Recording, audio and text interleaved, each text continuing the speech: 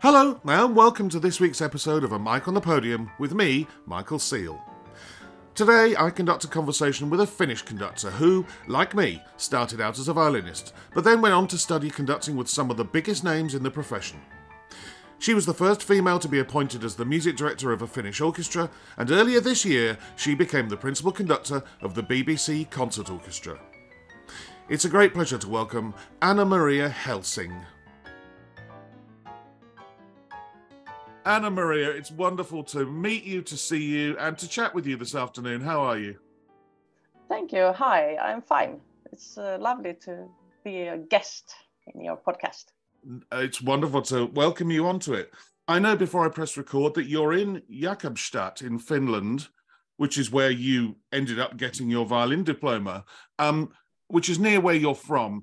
And I wonder, I always go straight the way back, and I know that you're a violinist, but was that the first instrument? And parents, family, are they musical at all? How did music come into your life? Lots of questions there at once. They are all musical, my whole family, but I was the first one becoming a musician as a profession. My parents worked with other things. And I'm actually sitting in the music school where I started taking lessons myself pretty long ago already. And it was actually a funny story about it because my family didn't know that there was a music school in the city. We lived in the village 30 kilometers from here. And I skipped the first grade in school. I didn't have to do it because I already could read and write and stuff. And they tested me and they said, you can go straight on to the second grade. And for that reason, I never got the note from the music school that every first grader got. So only when my younger sister, 4 years later or 5 years later, started the first grade, she came home with this invitation, come and try to be accepted to the music school. And then we were like, what? Music school? That should suit me as well. Because of course I played the piano at home and I played the violin with my dad. And that's how it started. So very late, I was 11 when that happened. Then I started taking lessons, and then I, in quite a good speed, did all the music school stuff. Well, I was a violinist as well. I was a professional violinist for 22, 23 years. And I didn't start until I was 9 years old. And I think for some of us, if you find the instrument that you love, you can be very quick. I mean, I know, for instance, the principal clarinet of the CBSO currently didn't start playing the clarinet until he was 17 years old. I mean, he was in the job 6 years later or something like that. So it can happen. But I mean, it does help that as you said, your music was something that was around at home and you were already playing the piano a bit. And the violin. Violin, yeah. And by getting into music school, I'm assuming you're then in chamber groups and ensembles and orchestras, and it was where you were probably for the first time encountering conductors. Any of those people from that time that you still look back on fondly and think, yeah, I probably, in the back of my mind, learnt things from them? Oh, of course. Many of them. We should be honest about things. And I also learned a lot of things that you shouldn't do, of course. Of course. It goes both ways. Yeah. Because it was different back then. But no, I absolutely loved the music school. And I even adored scales and studies and stuff. All these things that was boring to everyone. I thought they were so beautiful. And when I played scales, my teacher used to sit at the piano and put harmonizing to those long notes, and I thought it was fantastic. And also the string orchestras that I attended, absolutely everything was great about realizing how fantastic it is to play together. So although I can look back sometimes and think that, well, maybe the level of the pedagogic the pedagogy was not always very high. It still got me interested and attracted to it, and it did what it should, actually.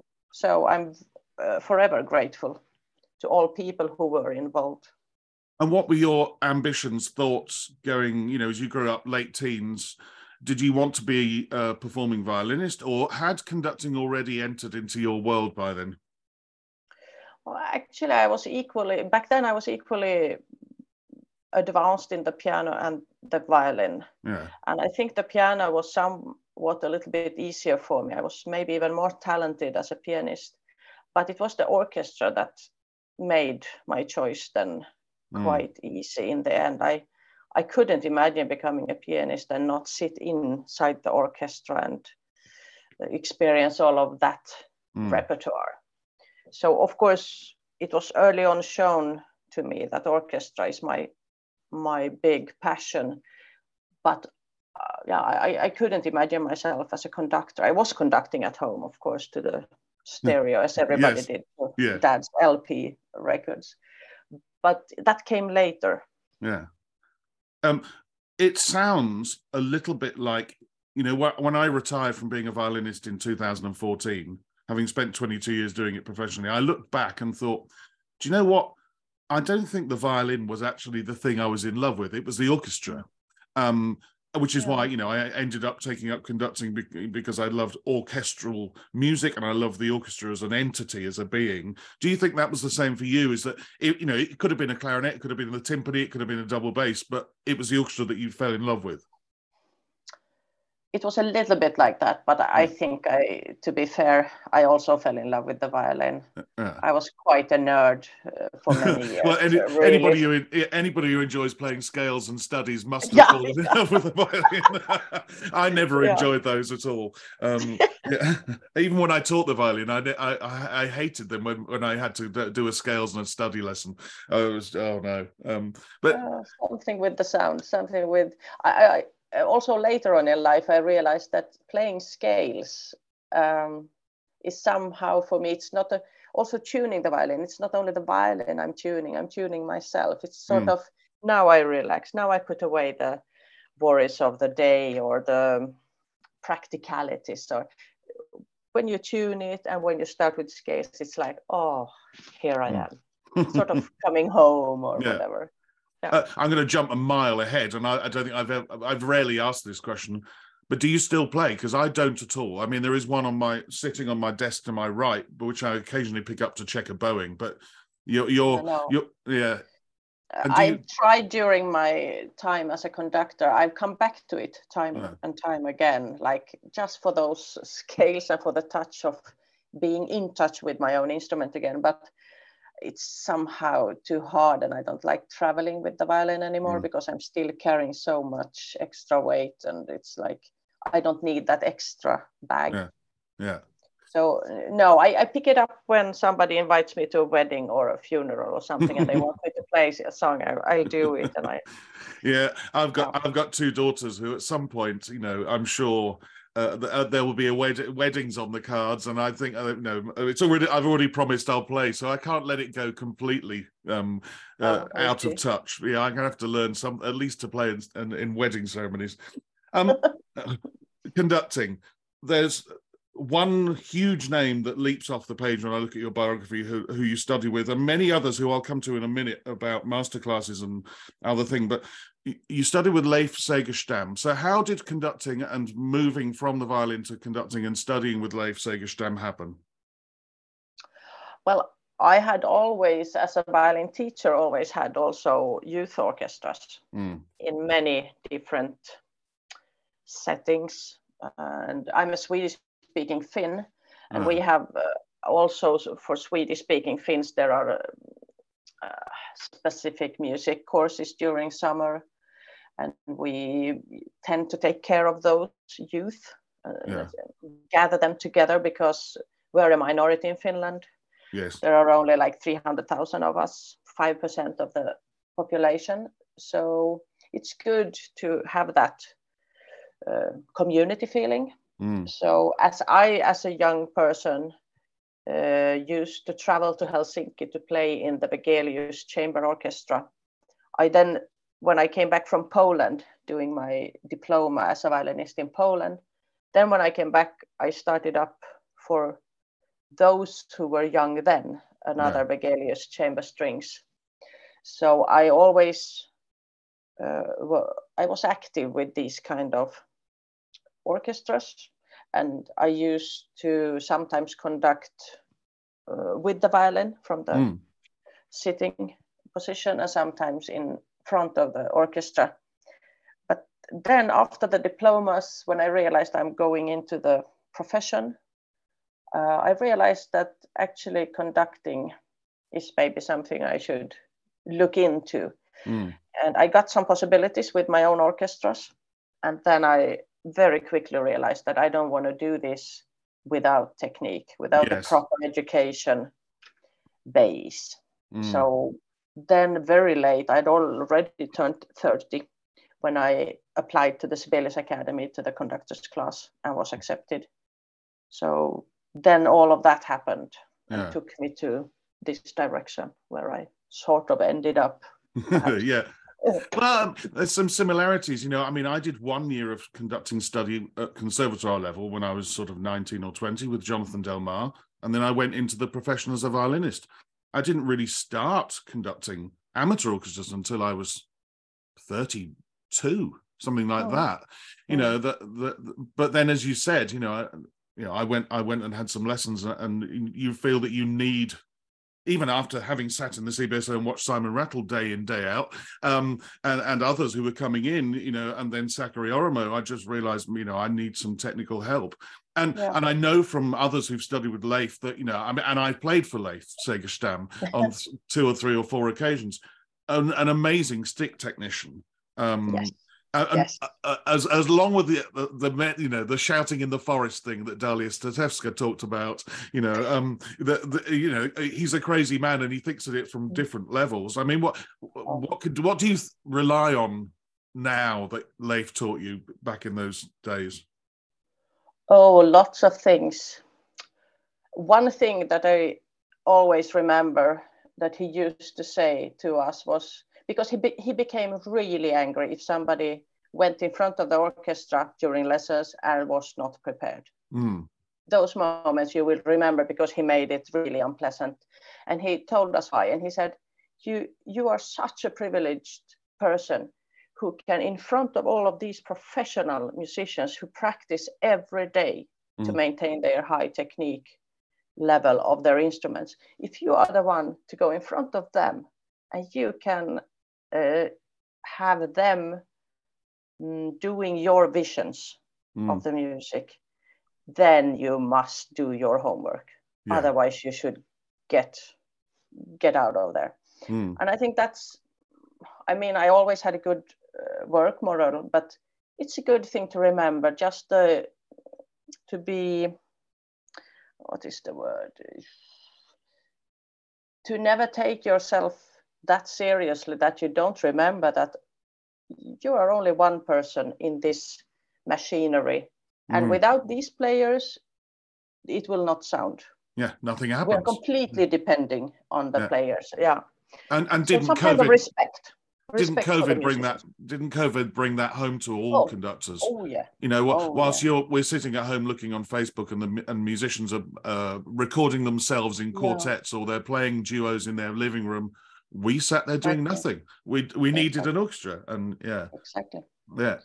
So he taught us the respect for every musician, and of course he had lots of fantastic visions that it was fabulous to listen to, how he sees the pieces, how he sees the Sibelius symphonies, but also, as you say, his technique that is such so precise. And I think for a teacher, that's a good thing to give to your students, to give that it was important to him that we have a beautiful technique. I mean, then you can work on it forever. And he was maybe not always interested in the musical details.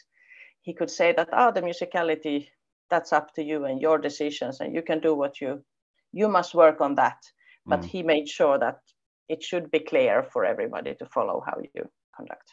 Yeah, and the good thing about that is it sounds like he's got a method for teaching. Leif Segerstam is famously a very, very, very large man, both tall and in other directions. But it sounds like he could teach his views on technique to anybody of any size and any shape, and we cannot all conduct like each other. We all have our own idiosyncrasies, and it sounds like he takes it the clarity is the important thing, and gives you the clues as to how to achieve it. Yes. But lets you be individuals. If he's letting you make musical decisions and he's not impacting too much on that. Yeah, absolutely. And I still get very happy whenever a musician in an orchestra comes to me and asks that, did you study with Leif? That I can sort of see it. Yeah. I mean, for me, that's a compliment. Yeah. If they can see his fantastic technique in some small level in my conducting, I'm happy.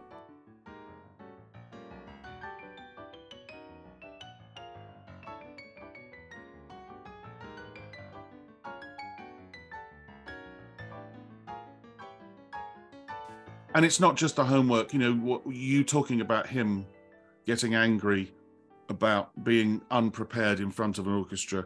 It takes me back to something Martin Brabbins said, right back at the start of the podcast. He said, when you first start conducting, in terms of experience, you are a child. You are in kindergarten. Exactly. You're stood in front of an orchestra with hundreds of years' experience. Somebody there who could have been playing for 40 years in an orchestra. Exactly. Yeah, and we are just mere children at the kindergarten level, learning how to do what we do. And if you go in there underprepared or ill-prepared, it's disrespectful more than anything else. Very disrespectful, and also we are aware of, but other people maybe don't think about it always, that we don't have any instrument at home to practice on. We get the instrument there in front of everyone. So the level of preparation must be that much higher to actually then be able to make it work when the instrument arrives. Yes, exactly. Yeah. I'm going to go on because other than Leif, there are 5 other names I've got from your website or from your agent's website of people that you had masterclasses with or you studied with for varying lengths of time.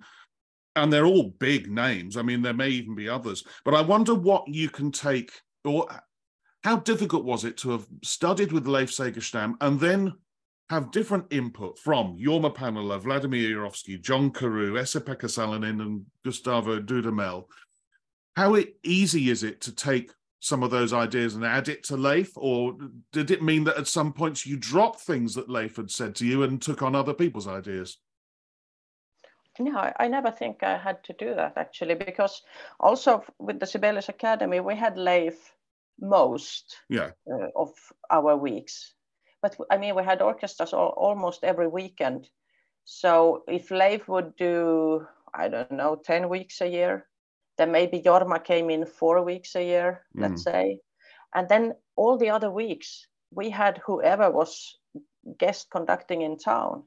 So I had classes with Hannu Lintu or Saras that came to the class, or Mikko Frank, or foreigners. I mean, that is part of the system, that you get the best of everyone, sort of. And then you have the professor who oversees the whole picture and tells you what you maybe need to work on a longer term, of course. Yes, yeah. But the masterclass idea is incorporated. We have both. So I think whenever I had the chance then to, I was a part of the Alliance Conductors Academy, so a whole year in London. Then it was already, for me, natural that we only met somebody for 3 hours or during a week or something. Well, it sounds like a really good approach in the fact that, you've got a main mentor like Leif, but then you take what you get from others because you see so many other people.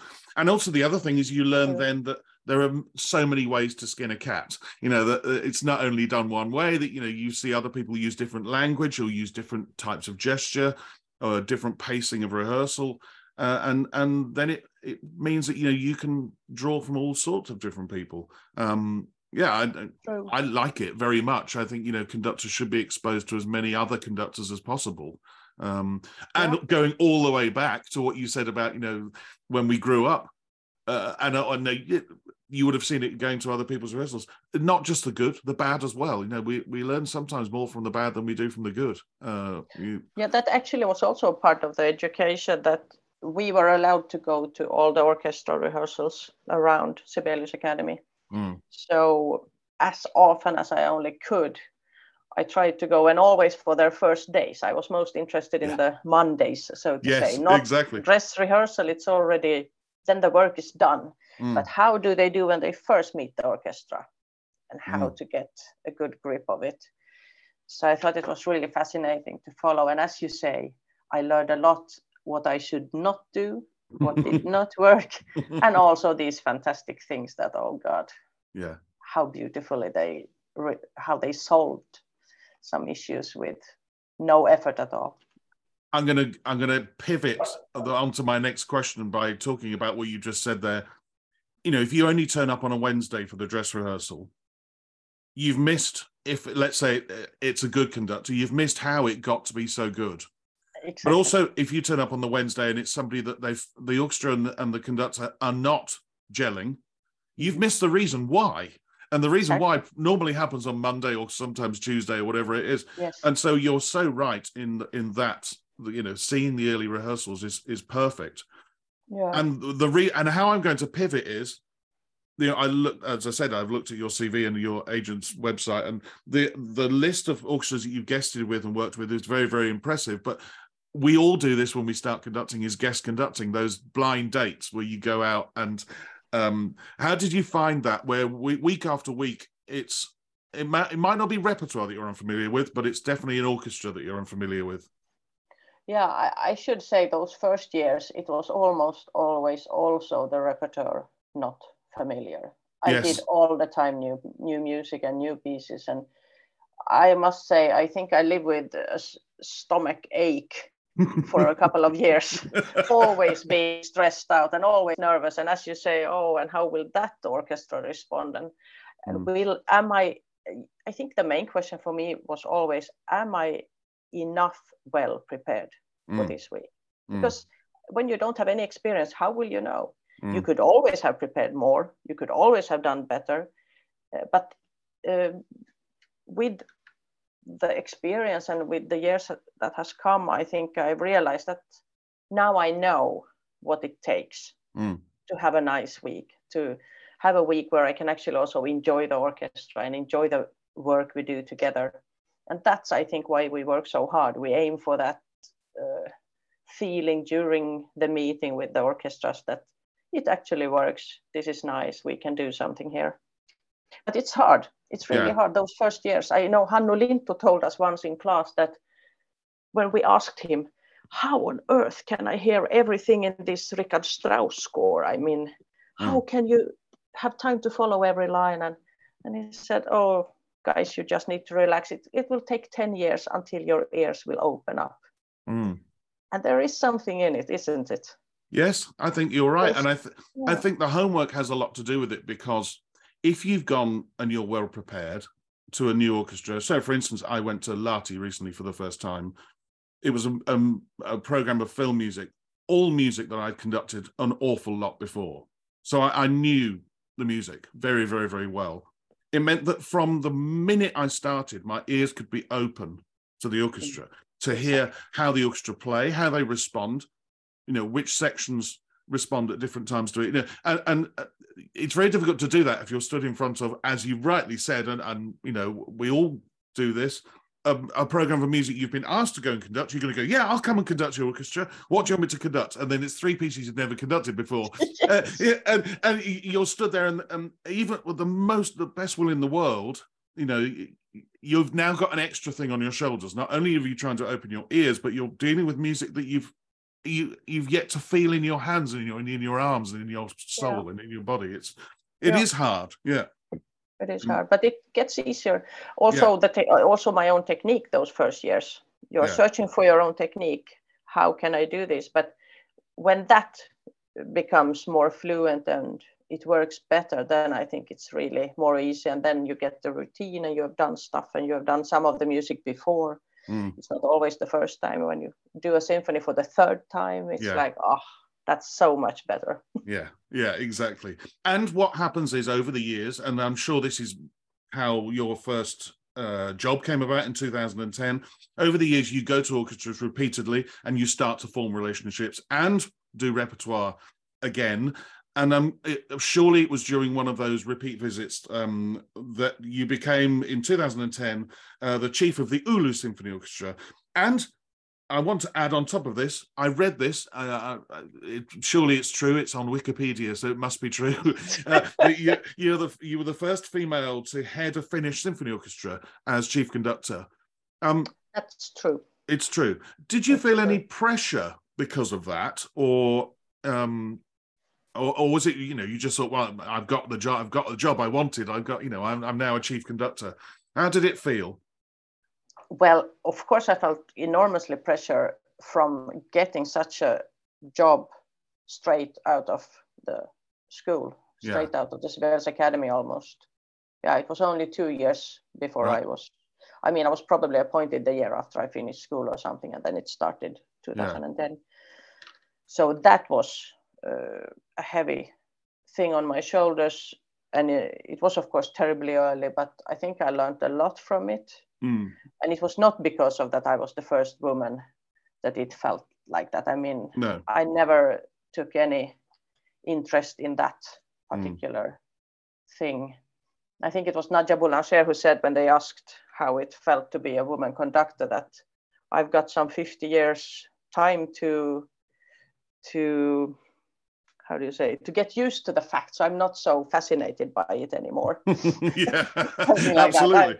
I'm used to it already. So yeah, and I don't know how the opposite would feel. So it's just something you do, but it's hard to be a conductor. That's for sure. Yeah, it's like Natalie Stutzman said. It may have been one of the answers for her 10 questions. What would you change about being a conductor? She said, I'd love people to just drop the word female in front of the word conductor and just call us conductors, and she's right. She's absolutely right. But at this moment in time, with that, it seems to be tacked on the front all of the time. But as you said, if you're only 1 or 2 years out of conservatory, out of the Sibelius Academy, that is much more of a pressure, because you're fairly fresh in the business.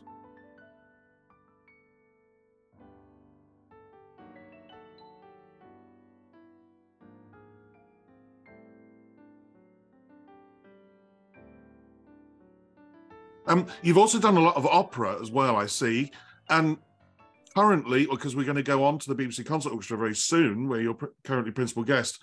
But do you try and do an opera every year? Because, as the listeners will know, opera takes time, especially new productions. You could be there 6 weeks or so. Is that something you try and do every year if possible? And how much do you love the variety from the 1 week here, 1 week there symphonic work? I actually love the variety of getting both symphonic work combined with operas, because I think being 1 week here and there, it's getting tiring during a season. And at some point, I want to get a little bit like relaxation from that traveling all the time and new pieces all the time. And then for me, if I have an opera production, it's like a semi-holiday sort of thing. And don't misunderstand it. It's like 8 hours piano rehearsals every day and lots of problems and stuff to learn and all that, and big machinery. But it's the same piece for many weeks. It's the same piece in the same place. Exactly. You don't have to travel. You get colleagues. You can go to coffee with people, and you get to know the singers a little bit, and it's actually really nice. So it has been, I think, 1 or 2 every season. I know some seasons I've had 3 operas, which from them was 2 contemporary first performances, and that's too much. I realized that 3 is an awful lot to learn. And the 3rd opera I had never done before either, although it was a Verdi. So I mean, then I think I realized I can't take on all of this work, because I didn't have any holiday at all that year. I just studied operas all summer. So 1 would be perfect. 1 every year would be perfect. It's something I'd love to do more of, and to have that feeling, as you said, of 6-7 weeks with the same piece, with the same people, forming relationships, rather than blind Yes. dates, and even when you're going to, you know, from a blind date to an orchestra that you already know and respect and love because you've been there many times, it's still, there's the traveling in between, and there's, you know, getting homeward, turning your suitcase around, doing all of that. So it becomes rather manic. It would be nice to have 6 weeks just, you know, True. in one place. And also the fact that you do more than one performance, that you put in all of that work, and then you can have like 5 or 10 performances of the same piece. Yeah. That's also fantastic because you develop in other directions thanks to it. And I think that's really interesting. Also, of course, then you get the situation with musicians being ill and you just have people coming in for the performance, no rehearsals whatsoever. But it's also fun. It's also a challenge, and it's lots of fun. Yeah, in 2020, I just mentioned the BBC Concert Orchestra, and in 2020 you became principal guest conductor, and it's been extended to 2024. They're such a versatile and lovely orchestra. I'm working with them in June again. How did that first come about? And did you feel instantly that there was a bond between you and them? Yeah, you know, they used to say that sometimes it clicks between a conductor and the orchestra. And this absolutely happened with them. I knew from the first time that I loved this group of people. Yeah. It's as you say, the speed with how they work, how fast they develop from one day to the other, the versatility. And I just knew that we get along really well. It's something with the humor, the sense of humor with British people, I suppose. Yeah. But with that orchestra, especially, that I think we just really get along very well. It's a very open orchestra, an orchestra that you feel are inquisitive about what you want, an orchestra who you feel immediately, yeah, they really want to get this right, and they really want to move together in a specific direction. You know, I got this privilege of doing almost always with them. I do strictly classical repertoire. And then I don't mean the period, but yes, I mean classical music from past century or whatever. Yeah. And I think that's something what I really like with them. They don't have the routine of getting bored of the traditional repertoire. It's a little bit the opposite, that they actually really turn on getting to play Sibelius or Beethoven, or it's like they are fresh. They love to do it. And that is something that I really appreciate, that they come in with open eyes and with the joy of, yeah, we can do this very well. I always think back to concerts I've done with them where one half will be, as you call it, standard classical music, and the other half could be something jazzy. You know, I'm thinking of concerts in my head. You know, something we did a Duke Ellington suite in the second half, having played a jazz cello concerto in the first half, and a standard overture by their then music director Bramwell Tovey. And then, you know, other concerts I've done with them, you know, where we did David Bedford, pretty hardcore, you know, contemporary 70s, 80s music. And the second half was an arrangement of Tubular Bells. That is what they do. And to switch they're very happy to do that switch, but they're always inquisitive about, you know, all of the genres. So, yeah, I mean, they're a wonderful orchestra. And very interesting programming because of this, because of the versatility. I think they know how to combine different things. And even if we stay with the so-called classical repertoire, I think the programming and how they built a concert program is fascinating. I learned a lot from them. I think maybe we both learn from each other. Now, I was a bit cheeky in the fact that I know that your principal guest contract has been extended to 2024, but because I have many friends in the BBC Concert Orchestra, but one particular dear friend who let me know and let it slip that actually you're going to be the next chief conductor. That must be a wonderful thing, to find an orchestra you love, form a relationship with, have an engagement, and then you're going to get married. Yes, exactly. How are you looking forward to it? I mean, I know things are a bit difficult at the BBC at the moment, which we won't necessarily go into, but what a wonderful thing to have happen very soon for you. Yes, I'm very, very grateful for this opportunity, and it feels really natural. I think I have for years already, although I was only the principal guest, I've been referring to them as my dear orchestra in London. I mean, it's like, it has felt a little bit like the engagement was very serious. So yeah, it's a lovely thing. I am looking forward tremendously. Yeah, well, good for you. And because it's an orchestra I've conducted on a fair few occasions, very happy for you because I know how bloody good they are. And, you know, I'm keeping my fingers crossed that they stay as they are in the near future. And, you know, and common sense prevails rather than the ridiculous thing that we're all going, or they're all going through at the moment. Anna Maria, you may or may not be aware, but there is an 11th question. Of course, we have the famous 10 questions to come, but the 11th question is about score preparation. Okay. And I always ask, how do you go about learning a score? Do you use somebody who sits at the piano and looks at a score, or do you do it with your inner ear?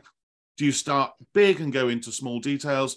And for the geeks, of which I am definitely one, are you a scribbler? Do you use red, blue, black and highlighters, or do you not write anything in your scores at all? How do you go about it, please, Anna Maria?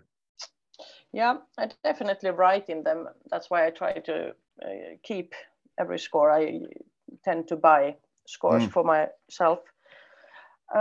It's a little different from time to time, but I think one system that I'm using very often is to, of course, I look at the big picture first. Yeah. But then I really, from the very beginning, I start by analyzing the whole thing. I do a harmonic analysis of it. And by doing so, I get through every note of the score, actually. So I will detect any misprints. I will have all my question marks really clear after that. Places where I think this might be a wrong note, this might be a mistake or something. Even with contemporary music, I go through them like that, even if it wouldn't be tonal. I still read them from beginning to end, sort of harmonically or from up to down or something, bar by bar, really. Yeah. And then I tend to go more horizontally and divide it into phrasing, big chunks and smaller chunks. And by then I have quite a good picture. And then it depends on the score. If it's really complicated, I might go to the piano to play some bits to get a grip of how it actually might sound. I used for many years to play through every score I conducted on the piano. But lately I realized I will not do it just for the sake of doing it. If I know a piece, I know a piece. And it's just, if it's a piece I've never done before, it might be good to play through, because I also, by that, I realize what's not natural or what's natural or how I would have played it automatically. And I get a sense of the music in a way by doing that. But sometimes it's enough that if it's a fairly simple score, you hear it more easy. And only if it's complicated, I use some help for it. And then, of course, the real work starts with deciding on how I want it to sound and how I want to phrase it and how I want to do it, which tempos. And also with routine, you start to see already when you read the score, I know where the problematic spots will be, what will not work easily, or what will take more time to rehearse, or stuff like that. And it's interesting, looking at pieces that have been out there a long time. And if you go through doing a harmonic analysis, you can spot wrong notes. But even with a piece that's brand new and the ink is still drying and it's never been heard by anybody, you can spot things, can't you? And you can send questions to the composer because you've Absolutely. Gone through it in detail and thought, well, actually, that doesn't make too much sense. I wonder whether that is actually a misprint and they've just missed it in the proofreading stage. I do a lot of that. I can have like full A4 pages with misprints that I find, because it's hard to find them yourself. You get blind to your own work. And of course you can see it doesn't have to be tonal or performed before, because you see the systems, you see the models, how they use motives. Yeah, and you see their language. Yeah, absolutely. And if everyone is unis at a certain let's say, a certain motive, and then somebody has another note. Very often it's a misprint. But of course, you need to be careful because there are also contemporary composers doing this. I don't know the term for it, but that they little by little change gradually. So there will always be somebody playing, let's say, not as the other ones. Yeah, it's so a theme starts fragmenting or splintering apart, or exactly. You have to be careful, and but I mean, it's always worthwhile just firing them an email, absolutely, and just double checking. Do you, as so many conductors do, but some occasionally don't, do you listen to recordings of at any stage in the process of music that you're doing that has been recorded? Yes, I do. But I'm very strict with not listening before I've gone through the score very thoroughly. So it's only when I'm done with a lot of the preparations, and when I think now I have a good grip of this, then if it's a piece that belongs to the standard repertoire, I think I need to know how other people have been doing it. You need to know something about the tradition of the piece. So, but I also don't listen many times to the same recording. I try to pick a few and listen to some different. If I have time, then I listen maybe to 2 or 3 different recordings. I'm doing Shostakovich 8 next season with the CBSO, and you know, I've already started downloading, I think, the 7th, 8th, 9th recording, and I'm sort of searching around YouTube for live performances, and you know, whilst I do have my favorites, but I don't want to listen to the same one over and over again. I want to see what other people are doing, especially Russian conductors who might have a tradition. It's the same with, if you're going to conduct Sibelius as an Englishman, I'd be stupid not to listen to Paavo Berglund or Sakari Oramo, though I was playing on those records, so that doesn't count. But you would listen to all sorts of different recordings from the tradition, from the hit from history. Absolutely, and also to remember that the orchestras bury a lot of tradition in themselves.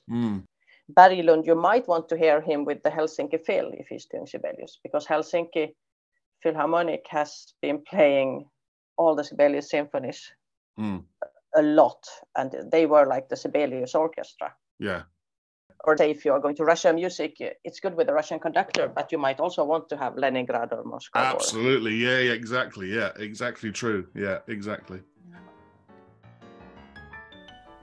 Dear listener, please don't reach for that little button that advances this episode on by 30 seconds just because you know I'm about to talk about Patreon. Because over recent months my Patreon page has expanded, and you may be interested to know how the supporters club of this podcast is developing. There's over 40 hours of interviews with musicians, composers, soloists and managers, as well as many bonus episodes that accompany this podcast.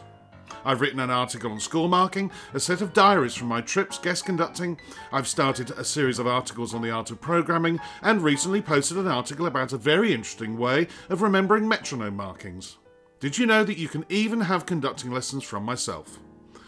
All of this is available at patreon.com/a mic on the podium, and from just £5 a month you can gain access to this ever-growing resource on conductors and conducting. That's patreon.com. Details and links to the page are in the show notes attached to this episode. Now, the all-important 10 questions with my guest, Anna Maria Helsing. Anna Maria, it is the time that is inescapable for everybody I interview, and it's the 10 questions. And I always start with, what sound or noise do you love, and what sound or noise do you hate? I can start with the hate. Please do. Yeah, as everybody, I absolutely hate when someone is drilling in the next room, in a hotel or where you live. Yeah. That's absolutely not standable. No. But I also hate any sudden noise very nearby. The noise that buses sometimes can have when they drive past you, and suddenly comes this psh.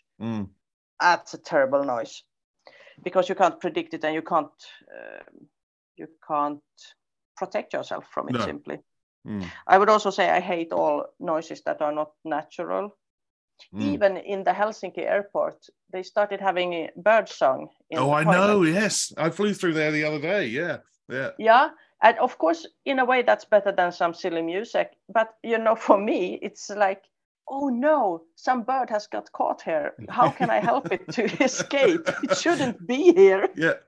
It used to only be in the toilets at Helsinki Airport, but now it seems to be everywhere.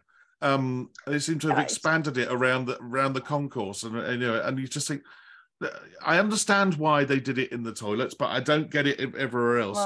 It is an odd thing, but anyway. It is, and that maybe leads on to the sounds I love. Those are maybe natural sounds then, sounds in the right environment. I love bird songs when it's at my cabin by the sea, or when it's in the forest, and all those kind of things.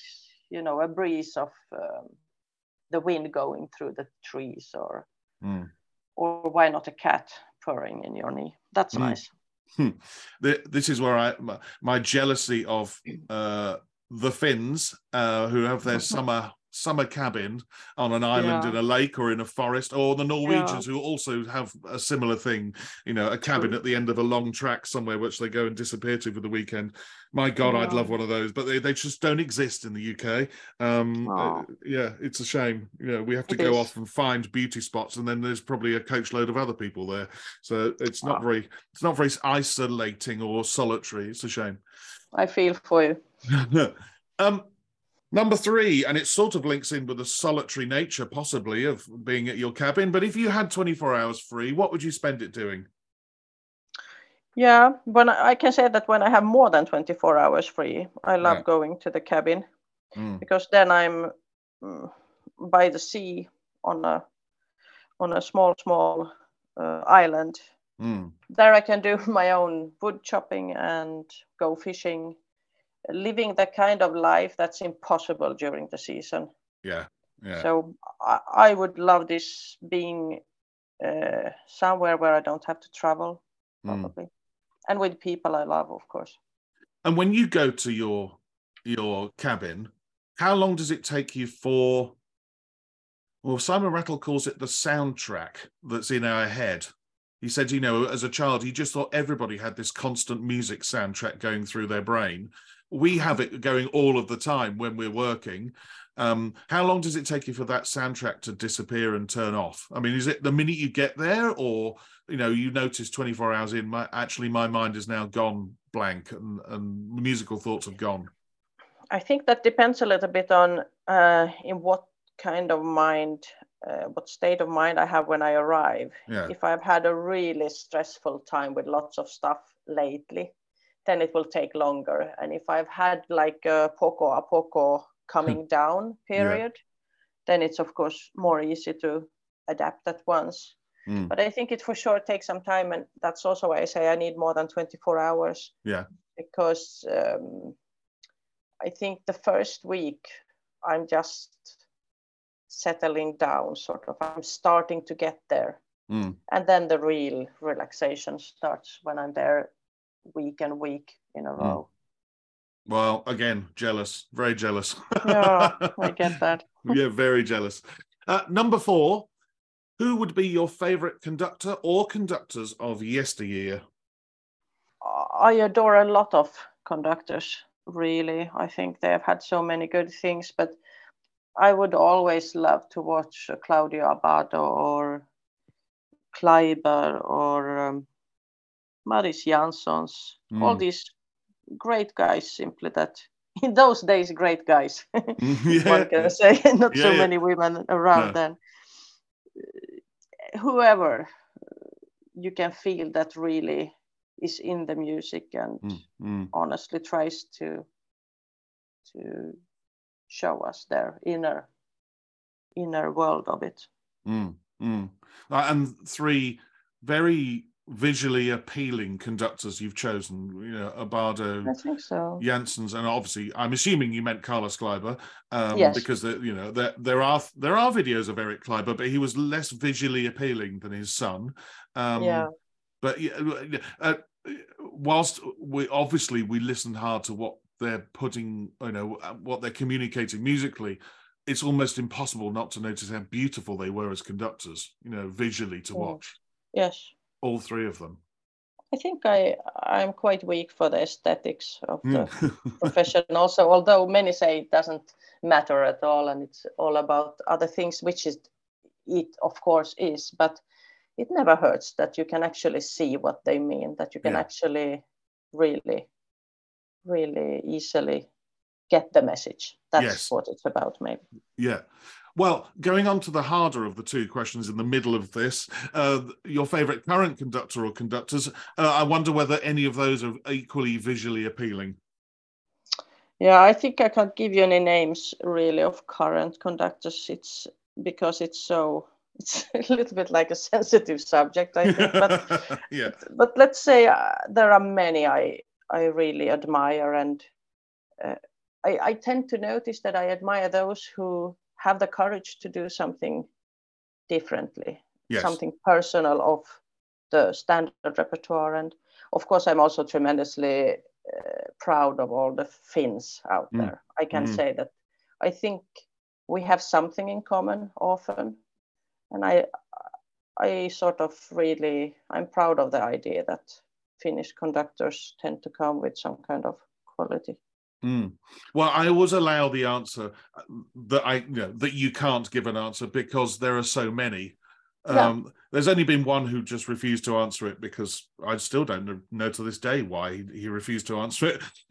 But he basically, by saying that there are so many, I agree with you. There are so many, and especially even to say there are so many Finns, and I wonder, whether Jorma Panela is one of the major reasons for that. I mean, the guy is now in his 90s and still teaching, and has been in probably. I'm trying to think of a Finnish conductor who probably hasn't been taught by Jorma Panela at some point. Are there any? I mean, I don't know. But even if you think about this country, how many Finns have had jobs in the UK? It's amazing, and we seem to love playing for Finnish conductors. Okay, of course, elsewhere in the world, not just the UK, Scandinavia, Germany, everywhere. But it is an amazing thing, amazing for a country with such a small population that so many great conductors come from there. Absolutely, it is. It has become a trademark in itself, sort of. Yeah, and I think, of course, it's when somebody's.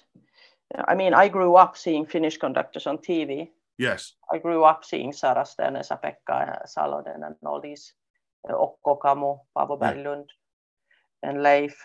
So it is nothing strange that we sort of feel that, well, Finns can do that, of course. So maybe I could. Yeah. It's this thing that just keeps happening. Keeps getting more and more of us. Conductors and rally drivers, that seems to be I'm sorry for that one. Maybe it's because you've got so many tracks going through forests and people have learned to drive on them fast. I don't know what it is. Who knows? Well, there is some similarity between those two, I would say, because I think we have the pulse will be up there for both of us. Yeah, exactly. Racing pulse, absolutely. We don't need any extreme sports because we are conductors. Indeed, absolutely. Number 6 is, what is the hardest work you've ever conducted? That's a difficult question as well, because when I think about it, I realized that looking back when I was starting in this profession, I think it was all the contemporary pieces that were so demanding in a way. And I remember struggling with maybe Magnus Lindberg Clarinet Concerto back in the days. And I had a really tough one with Paavo Heininen Oratory for soloists, choir, and big orchestra. And it is a long time ago already, and it changed metronome tempo many times at every page, and it was, I don't remember how many pages, but the piece was something like 45 minutes or something. And I thought it would absolutely kill me because it was too much information and too much to get through. But I think if I would do the same pieces today, they wouldn't be as hard anymore. So maybe nowadays hard works can be something really simplistic, which can be hard in the sense that what do I want to do with this piece? You know what I mean? Absolutely. Yeah, absolutely. Yeah.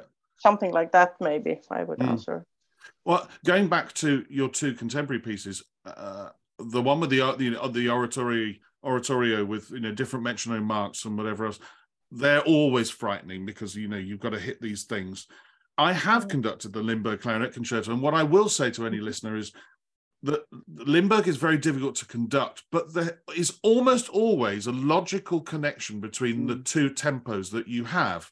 So often in Limburg, I've written in my score, as whilst I'm conducting at one tempo, think quintuplets. Yes, and then the quintuplet becomes the next semiquavers, or there is almost always a mathematical correlation between the two. It just means that at some point you're conducting in one tempo whilst thinking of 5 beats in a bar across it, that's the next tempo. But there is almost always there's almost always a link, whereas there are other music where you've just got to pluck a metronome mark out of the thin air, and that's an awful lot harder when there is no instinctive or organic link between one tempo and another. I'm glad you brought that up, because that's exactly the difference between those two examples I gave you. And then once you have learned it, the Lindbergh doesn't have to be hard at all because of these relations. While Paavo Heininen, I asked him about it. He was then alive, and I asked him, why do you change the tempo all the time? And he said, because as soon as it settles, I want to break it again. He never wanted it to settle for too long. So that's why it couldn't be any relation. He wanted to break the system of it. Yeah. So then it's really hard. You must just hit a new tempo without any help whatsoever. Yeah, and that is a real skill as a conductor. I've said it out loud on this podcast, and I played for hundreds of conductors in my career, but the best conductor I ever saw at showing you the next tempo was Sakari Ormo. He's a master at it, an absolute master at it. Some conductors just struggle to do it, and it's one of the hardest, if not the hardest thing we have to do technically, is to show a new tempo, faster or slower. It's so tough, and if you've got a 40-minute piece that's doing that all of the time, which it sounds like it is, that's hard. That's really, really, really, really tough. Yeah, so you mean the way he prepares the next tempo? Is that the preparation? Well, that's the preparation, but also the clarity of showing you where that second beat is in that new tempo.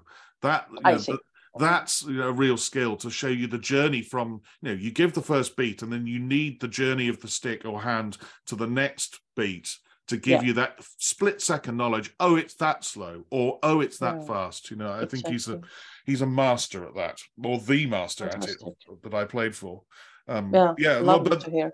That sounds like a tough piece. And when you get settled, I'm going to change the tempo. Thanks a lot.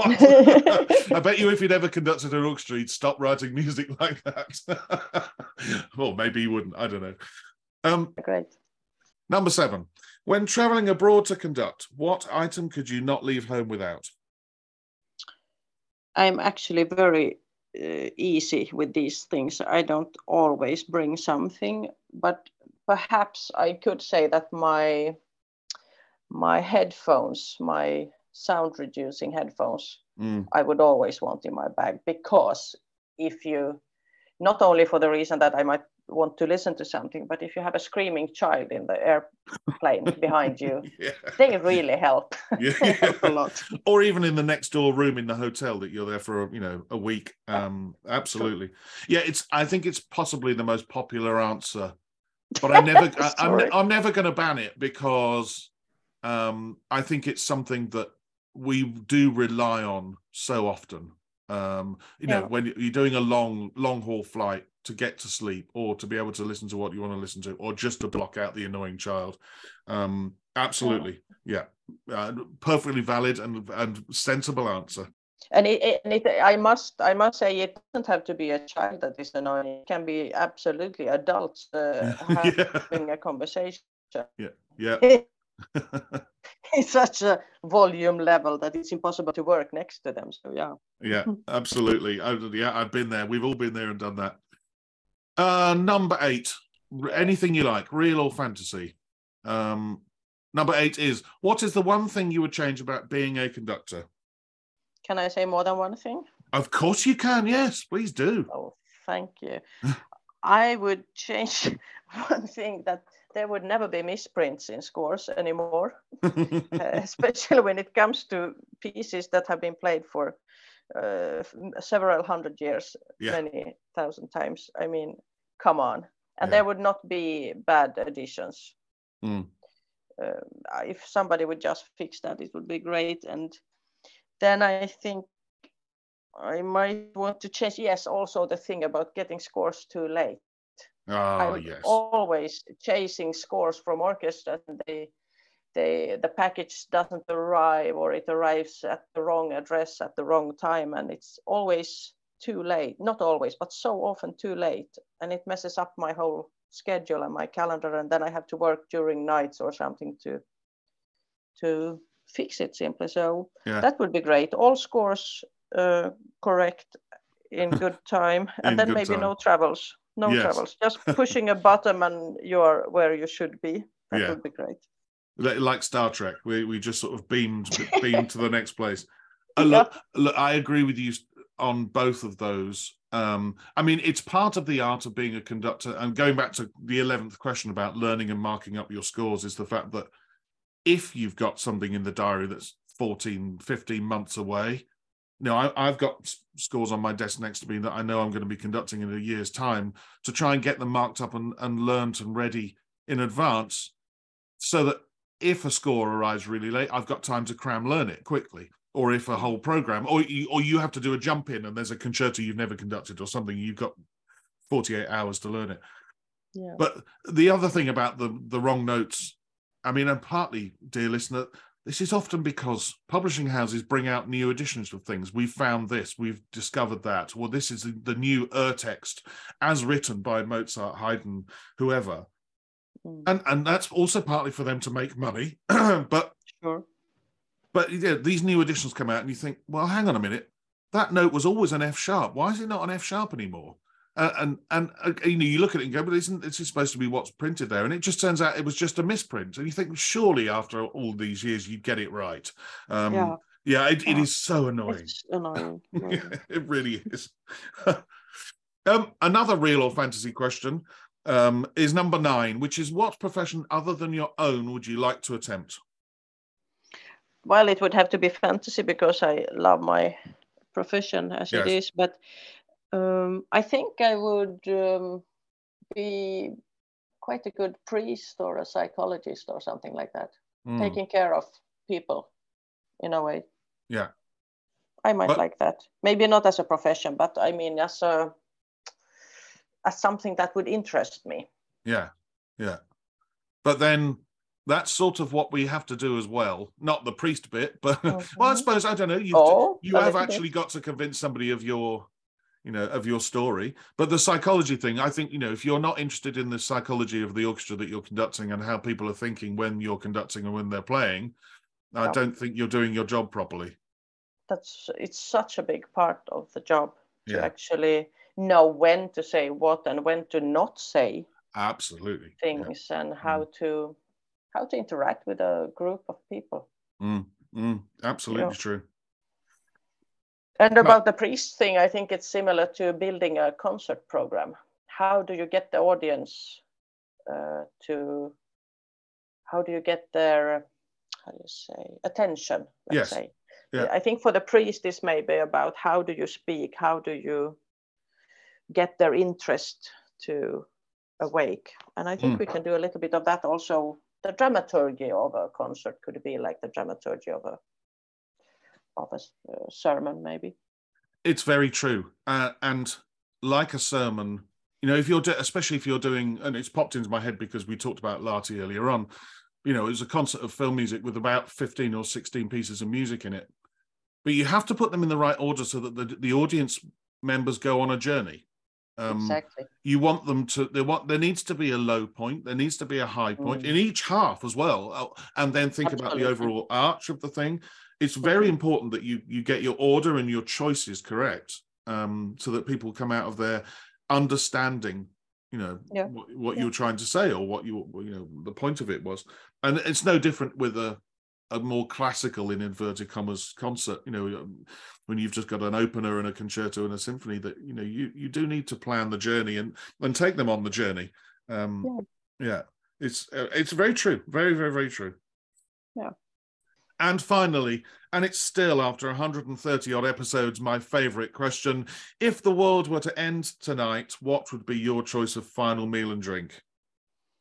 Oh gosh, it could be something from my mom's repertoire, something she used to cook for us when we were small.